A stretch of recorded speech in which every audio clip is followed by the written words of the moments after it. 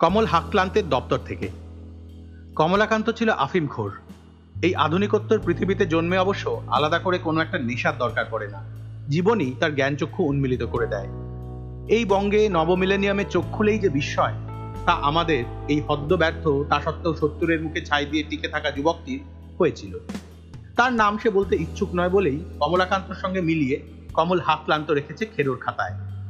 সে বঙ্গরঙ্গের তামাশা মুখর সব ঘটনাবলীর মূল মঞ্চের পাশে কোনোভাবে হাজির থাকতে পেরেছিল যেহেতু, তাই তার দপ্তরখানাও কমলাকান্তের মতোই খানিক আমোদ দেবে এই ভরসায় তাকে হাজির করছি আমি, এই অধম শুভদীপ মৈত্র।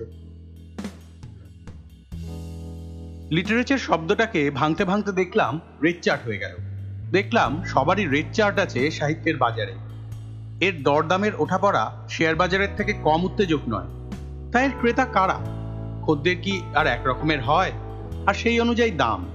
যদি আপনার রাজনীতির কারবারি খদ্দের থাকে তো এক রকমের দাম, যদি সমালোচক অধ্যাপক জাতীয় হয় তো আরেক। সাহিত্য রসিক হলে একরকম, সংগ্রাহক বা সম্পাদক হলে আবার আলাদা। শেক্সপিয়র সাহেব আসলে বোধহয় লিখতে চেয়েছিলেন all the world is market. তা ওর মার্কেট ভ্যালু বেঁচে থাকাকালীনও হাই ছিল, মরার পরেও একই রকম বা বেশিই হাই। আমাদের এখানে অবশ্য অনেকে নিজের লেখার বদলে শিরদাঁড়াকে দাঁড়ি পাল্লায় তোলে। তা সে শিরদাঁড়া যদিও শঙ্কর কম লইট্টা মাছ বেশি হয় তবুও। তা কেউ চেয়ারে কাপড় বুলিয়ে তো কেউ শারদিয়ায় কাপড় খুলিয়ে নিজ নিজ রেড চার্ট তৈরি করেন। এরা অবশ্য অনেকেই বাবু পোষ্য। তবে লিস্টটিতে তারাও বাদ পড়বেন কেন? এই লিস্ট নিয়ে ভাবছিলাম, এমন সময় আমার বন্ধু কবি নিরীশ্বর গুপ্ত এসে পড়ল। তাকে বললাম এই লিস্টের কথা। সে উড়িয়ে দিয়ে বলল, শোন, তা বলে সবার নাম থাকবে এমন কোনো মানে নেই, অত খায় না। আর রেড চার্টের লিস্টে গ্যাঁট হয়ে বসে থাকবে সবাই সারা জীবন, এমনও হয় না। তোর নিজের কথাই ভাব না, আছে নাকি তোর দাম? এসব বলে সে দমিয়ে দিয়ে চলে গেল। আসলে সে একসময় ভেবেছিল বাংলা পদ্য জগতে হুলস্থুল ফেলে দ্বিতীয় কবি কঙ্কন হবে, কিন্তু খ্যাতি দাগাবাজ প্রেমিকার মতো তার অঙ্কুশায়নী হলো না। তাই নিরঙ্ক কবি কঙ্কর জীব আজকাল বড় তেতো হয়ে গেছে। কাগুজে বা ঘোরযুক্ত না হলে এ যুগে কেউ পোছে না, তাকে বোঝানো যায়নি। সে বলে, শোন, বহু প্রেম ও বহুমূত্র যেমন এক জিনিস নয়, তেমনি সোশ্যাল কনসিয়াসনেস ও সোশ্যাল মিডিয়া কনসিয়াসনেস এক নয়। তো এমন উজবুক যে আমার বন্ধু হবে এ আর আশ্চর্য। তার কিছু কিছু পদ্য সে আমায় শোনায়। আমি নেশা কাটলে যতটুকু মনে রাখতে পারি লিখে রাখি। এই যেমন সে বিধানসভা ভোটের আগে লিখেছিল, ছিপিতিনু বিজুনকু চুমাচাটি করে, সবে মিলে মুতে দেয় জনতার ঘাড়ে। তাকে জিগাইতে বলল, কি আর করা যাবে, নবারুণদা তো পুরন্দরকে নিয়ে চলে গেলেন, অথচ হারামিরা তো রয়েই গেছে।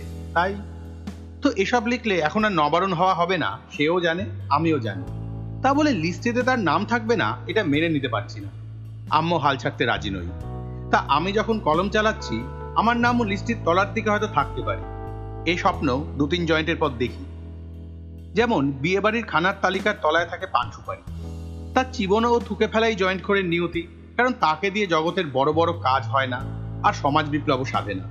তবু আমার মৌতাতের রেড চার্টে কেউ নজর বোলালে বড্ড ভয় পাই বটে।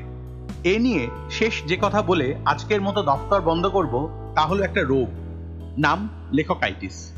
লেখা ছাপানোর নেশা ও তা বন্ধ করতে না পারা। বছর বিউনি শারদ সংখ্যার লেখকদের হয়, বয়স্কদেরই বেশি, তবে সব বয়সেই হতে পারে। সিমটম, একটা বড় লেখা ভেঙে 3-4 জায়গায় ছাপানো, অন্যের লেখা মেরে 2-3 জায়গায় পাঠানো। নিরাময়, জমবাবুর হানা।